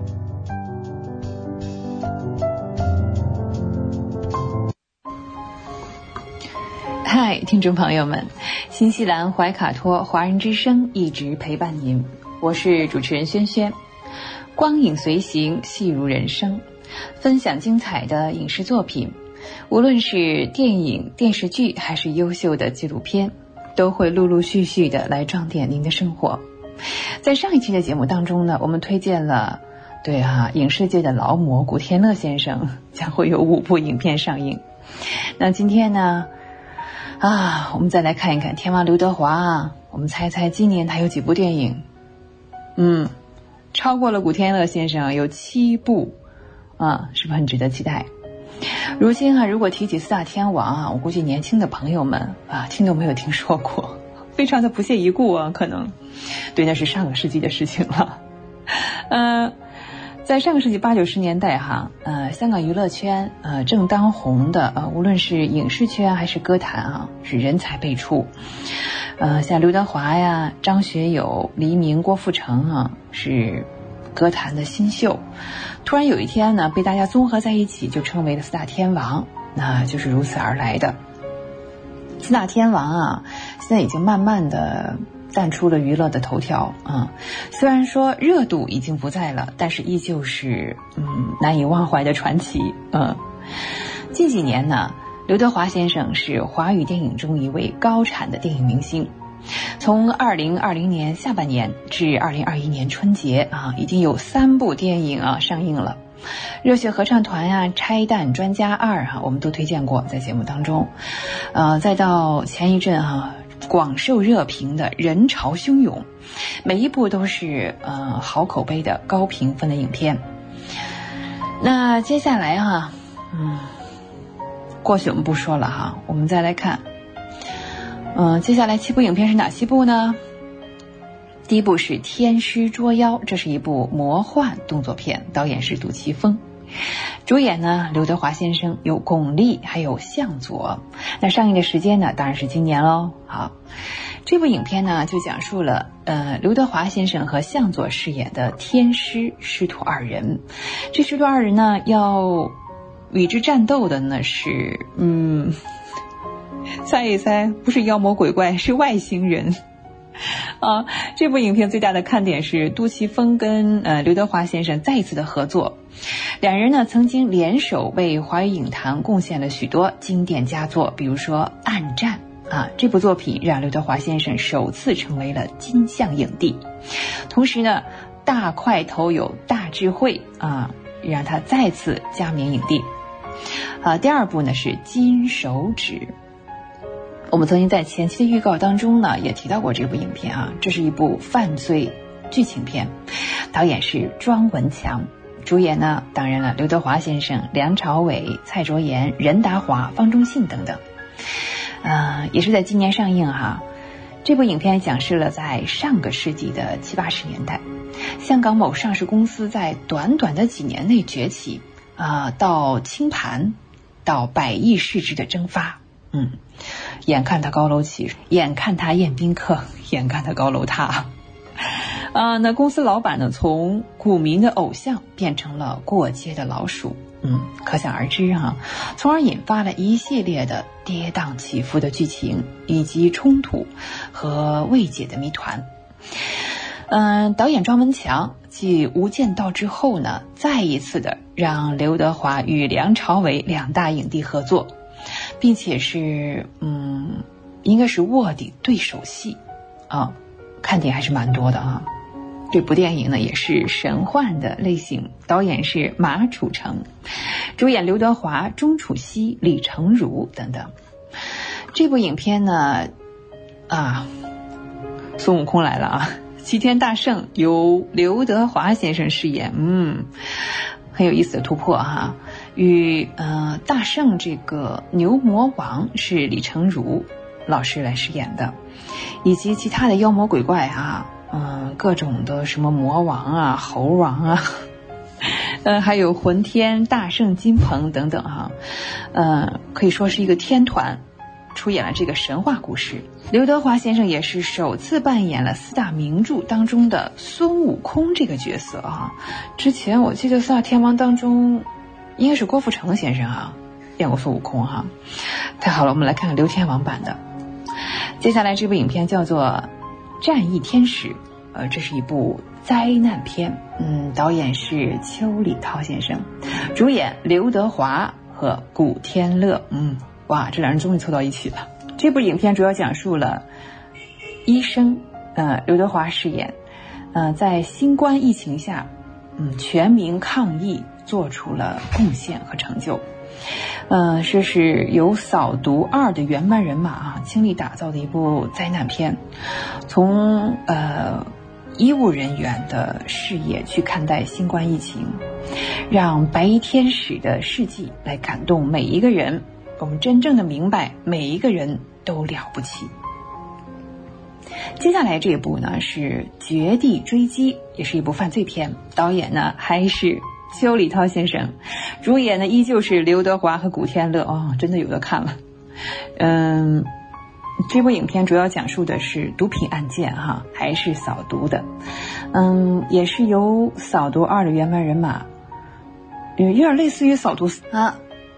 接下来我们来到了第6部影片，叫做《莫斯科大劫案》，这是一部喜剧犯罪片啊。导演我们来猜猜看，是宁浩导演。主演呢依旧是刘德华先生，还有葛优先生、谢霆锋，还有吴彦祖。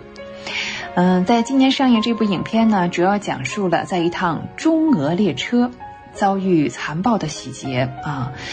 接下来呢就是中俄警察联合破案的故事。在这部影片当中呢，刘德华先生和葛优老师再次合作，出演了列车洗劫类型的故事啊。有没有想起另外一部电影？也是在火车上，也是闹贼了。什么呢？对，天下无贼啊，当时也是刘德华先生和葛优老师合作，对吧？好，我们来看最后一部，也就是第7部，叫做《我的日记》啊，这是一部文艺片啊，讲述了一个爱情故事。导演呢，猜猜看？没有想到导演是成龙大哥哈。主演呢有刘德华先生、成龙大哥、蒋雯丽，以及凯文、克莱恩、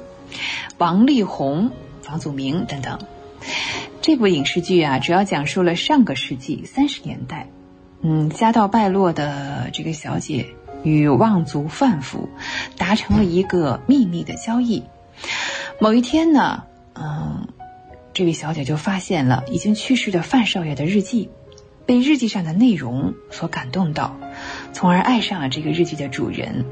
也产生了一系列神奇的故事。这部影片呀是成龙大哥执导的首部非动作的电影啊，文艺了，也是成龙大哥筹备了几年的电影，但是据说呢，这个可能是房祖名的很多镜头都已经被删掉了。不管怎样哈，这有7部影片让我们期待都是由刘天王带来的。好，光影随行，戏如人生。轩轩又要与您说再见了，感谢您的时间。怀卡托华人之声，下期我们再会，再见。知音、知心、知天下，同行、同心、同精彩。怀卡托华人之声美文分享栏目，人在旅途，用耳朵倾听你我的快乐，用心灵关注世界的宽广。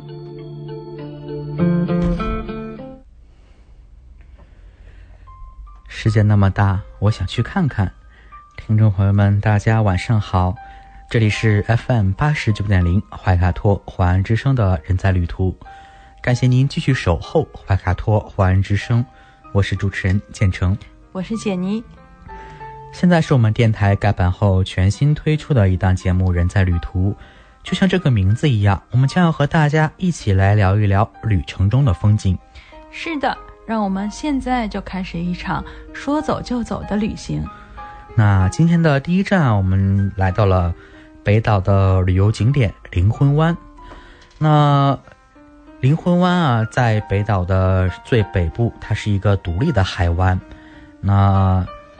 它再向北啊，就没有新西兰陆地领土了，而是一望无际的太平洋的海水。灵魂湾呈现向北的半月形，海湾宽12公里，在它的旁边是另外一个半月形状的海湾，名字叫做汤姆堡林海湾。灵魂湾旁边有着郁郁葱葱的自然植被，沿着海湾旁有一条长约 8.5 公里的步道，供人们游览和锻炼身体。灵魂湾与汤姆堡林湾共同构成了新西兰最北的尖端的部分，2道月牙形的短海岸线。在毛利人的文化中啊，灵魂湾具有极重要的作用，它是毛利文化中的神圣场所。所有新西兰的毛利人啊，在死后的灵魂都会聚集在这个地方，并从这个世界出发，经过海湾的一棵古老的圣诞树出发，前往其祖先方向的家园，并往生。在这里啊，是新西兰的灵魂聚集与出发的地方。灵魂湾的旁边就是新西兰著名的景点雷恩加海角灯塔。灵魂湾拥有一个露营地，由新西兰环保部负责维修，它被评为新西兰风景最优美的几个顶级露营地之一。露营地在灵魂湾的东边，与灯塔虽然能够相望，却无法开车直接前往，更别想走过去了，太远了，而且也无路可走。在1号高速的一段交界处呢，如果向左顺着路前进，就是去往灯塔；如果向右拐上另一条路，走一段后呢，就会看到灵魂湾，并直接拐上去开到底，就是灵魂湾的露营地了。我们看完了北岛的最南，我们再来看一下北岛南端，我们新西兰的首都惠灵顿的诺伍德夫人玫瑰园。新西兰首都惠灵顿的植物园啊，是惠灵顿本地人常去的景点。它修建于19世纪60、70年代，园中有新西兰本土植物和外来的植物，还拥有新西兰最古老的几个外来树种。去惠灵顿植物园的道路很具有惠灵顿风范，那不仅狭窄啊，而且还上下弯道很多。不过到植物园啊，你就会发现这里不仅有植物，还有禽类、池塘、咖啡厅等等。那小小的植物园里啊，有精心养护的5颜6色的花卉、草本花园，一座澳大利亚风格的花园，以及屡获殊荣的诺伍德夫人玫瑰园。这也就是我们今天要向听众朋友们介绍的诺伍顿玫瑰园了。惠灵顿花园于1891年交由惠灵顿市议会开始进行管理。在1950年，惠灵顿市议会开发出了诺伍德夫人玫瑰花园。诺伍德玫瑰园属于惠灵顿植物园的一部分，目前拥有玫瑰花床110张。花园的3边有柱廊，以秋海棠屋为背景。每年诺伍德夫人玫瑰园的开花季始于11月，一直持续到次年的4月底，贯穿整个惠灵顿的夏季。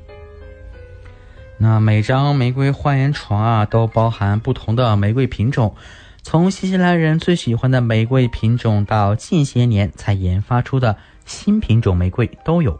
诺伍德夫人玫瑰花园啊，不仅是一个植物花园，也是新西兰玫瑰研究基地。在它的西边啊，有个小小的实验室，它种植着各种各样的新的玫瑰。那要通过为期3年的考验期，才会把新品种的玫瑰花种植到外面供游客观赏。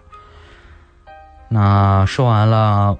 这个惠灵顿的花园，我们再来看一看国内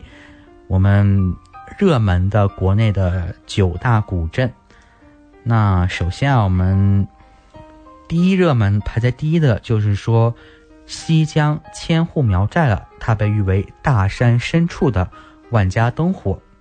那我们来看一看这个西山千户苗寨是什么样的吧。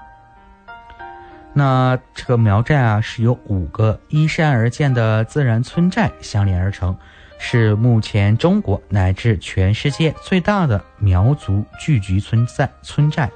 寨子的尽头啊，是一片田园风光，整齐的梯田，风景十分震撼。那这里的商业步行街啊，出售琳琅满目的苗族特色产品。那最有看头的像苗族的银饰啦，工艺精湛，价钱便宜。如果赶上节日的话，这里会举行长桌宴，数十张桌子啊，摆满苗寨特色美食，像酸汤鱼、酸菜、腊肉等等，绝对啊吃个爽。那我们听完了建成介绍的千户苗寨，让我们一起再来到宏村。宏村是徽派民居村落中最具代表性的村子，素有中国画里乡村之美誉。奥斯卡最佳外语片《卧虎藏龙》曾在此取景拍摄。从整个外观上说，宏村是一座奇特的牛形古村落。水镇、南湖、月招是村中3处经典的景观。在这里，你可以静静地写生作画，也可以钻小巷拍摄，或者坐在南湖边上看垂柳依依，沉入画里。我们再来看另外一个古镇啊，就是黄窑古镇了。黄窑啊，是有着近1000年历史的古镇，它发祥于宋朝年间。由于镇上以黄、窑2姓居多，那故名黄窑。其实它和很多江南小镇一样啊，有小桥流水人家，有精雕细刻的这个壁画，还有诗文画壁的古宅民居。如果是夏天来到这里啊，不妨去农趣园，它是一个赏荷的好地方。园内还有复原的像豆池、豆腐、榨油、古作坊等等。那我们下一站啊，带听众朋友们一起来到了漓江边。阳朔被誉为天上人间旅行乡。漓江是喀斯特地貌的典型地段，人称百里漓江、百里画廊。新版人民币20元背面的图案呢，正是漓江山水的一段。漓江在不同的天气下风味多姿，晴天清风倒映，阴天漫天云雾，雨天烟雨如梦。游漓江的主要方式有坐船、竹筏及徒步。那我们接下来看一看这个有东方小威尼斯之称的同里。那江南6大古镇之一啊，同里古镇，它始建于宋代，那距今有1000多年的历史了。它是5湖环抱，网状河流啊，将古镇分割成7个岛，风景优美，四面环水。那在此啊，可以喝茶聊天听曲儿，走3桥坐游船，享受慢节奏同里啊等等。那这里水多桥多，明清建筑多，名人雅士多，看似古色古香，却又与现代相结合。同样是江南6大古镇之一，我们的西塘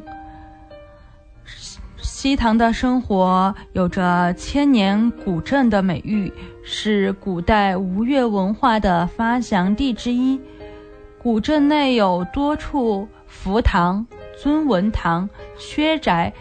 等保存完好的明清建筑群。西唐素以樵多、弄多、狼朋多而闻名，民风淳朴，鲁声悠扬。傍晚夕阳斜照，渔舟唱晚，灯火闪耀，酒香飘逸，整个水乡古镇似诗如画。那最后啊，我们再来看一个阆中古城。那它三面环水，一面靠山，风景秀丽。那自古有阆苑仙境之誉，距今啊已经有2300多年的历史了。那阆中古城有张飞庙、永安寺、川北道贡院啊等8处全国重点文物保护单位。那它的饮食文化也是远近闻名的，像牛羊杂碎面吊糖扯面川北凉粉、热凉粉都是充满古城民俗民风的一个美食小吃。好了，那我们今天的旅程就告一段落了，希望听众朋友们喜欢我们今天一路的风景。那在这里主持人提醒大家要劳逸结合，时常和自己的家人朋友一起游览大好河山，让我们一起在路上。那在今天中文播音的最后一个单元，我们有请简妮带给大家优美的诗歌美文，让我们来共同欣赏。知音、知心、知天下，同行、同心、同精彩。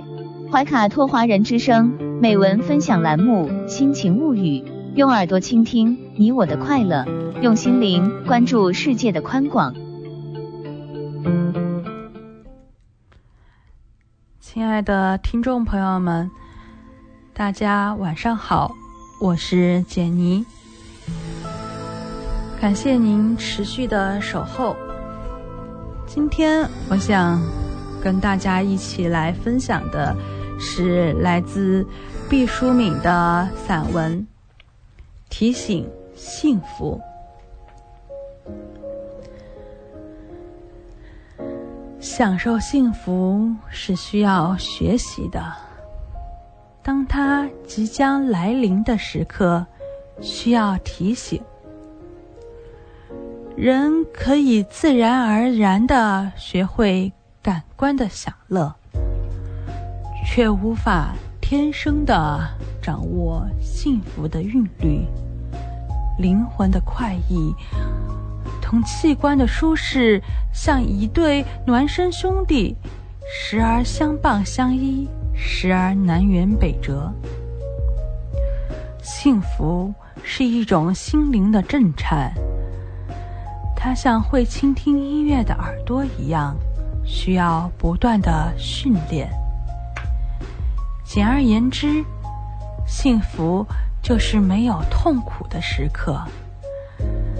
它出现的频率并不像我们想象的那样少。人们常常只是在幸福的金马车已经驶过去很远时，才捡起地上的金鬃毛说，原来我见过它。人们喜爱回味幸福的标本，却忽略它披着露水散发清香的时刻。那时候我们往往步履匆匆，瞻前顾后，不知在忙着什么。世上有预报台风的，有预报蝗灾的，有预报瘟疫的，有预报地震的，没有人预报幸福。其实幸福和世间万物一样，有它的征兆。幸福常常是朦胧的，有节制的向我们喷洒甘霖。你不要总希望轰轰烈烈的幸福，它多半只是悄悄地扑面而来。你也不要企图把水龙头拧得更大，那样它会很快的流逝。你需要静静的以平和之心体验它的真谛。幸福绝大多数是朴素的，它不会像信号弹似的在很高的天际闪烁红色的光芒。它披着本色的外衣，亲切温暖地包裹起我们。幸福不喜欢喧嚣浮华，它常常在暗淡中降临，贫困中相濡以沫的一块蛋糕，患难中心心相印的一个眼神，父亲一次粗糙的抚摸，女友一张温馨的字条，这些都是千金难买的幸福啊，像一粒粒坠在旧绸子上的红宝石，在凄凉中愈发熠熠夺目。好了，我们今天的美文分享就到这里了。随着我们美文分享节目的结束呢，我们今天的节目也要告一尾声了。但是我们在结束之前呢，和听众朋友们插播一条最新的新闻啊，就是说关于移民局最新的一个数据，今天晚上公布了。那根据统计局的最新数据表明啊，新西兰年度净移民人数呢是在创历史新低的。数据显示呢，截至2021年之前的12个月中，新西兰的净移民人数为33179人，比去年同期的77808人减少了 57.4%， 这一数字也成为了2014年以来的最低值。那相信啊，这个移民局方面也是会这绝对是移民局方面一个里程碑的一个时刻啊。那我们也希望这个疫情能够快快好起来，然后人们可以恢复到这个正常的这个工作生活当中。那好了，那今天啊，我们的节目就告一段落了。那希望带给了听众朋友们有趣的内容。那您同时啊，也可以关注我们的中新时报微信公众号、中新华媒或者华语媒体的汉语拼音，随时随地收听我们所有节目的录播。那主持人建成、简妮，那在这里祝大家晚安，祝大家一周好心情。我们下周一晚7点钟再会。再会。华人之声，音质天成，悦动人生，伴我随行。懷卡托華人之聲，音質天成，樂動人生，伴我隨行。You are listening to Waikato Chinese Voices. Follow our radio, share the world. 您正在收听的是 FM 89.0怀卡托华人之声广播电台节目，我们在新西兰为您播音。For more episodes, use the accessmedia.nz app for iOS and Android devices, or subscribe to this podcast via Spotify, iHeartRadio, or Apple Podcasts. This Free FM podcast was brought to you with support from New Zealand On Air.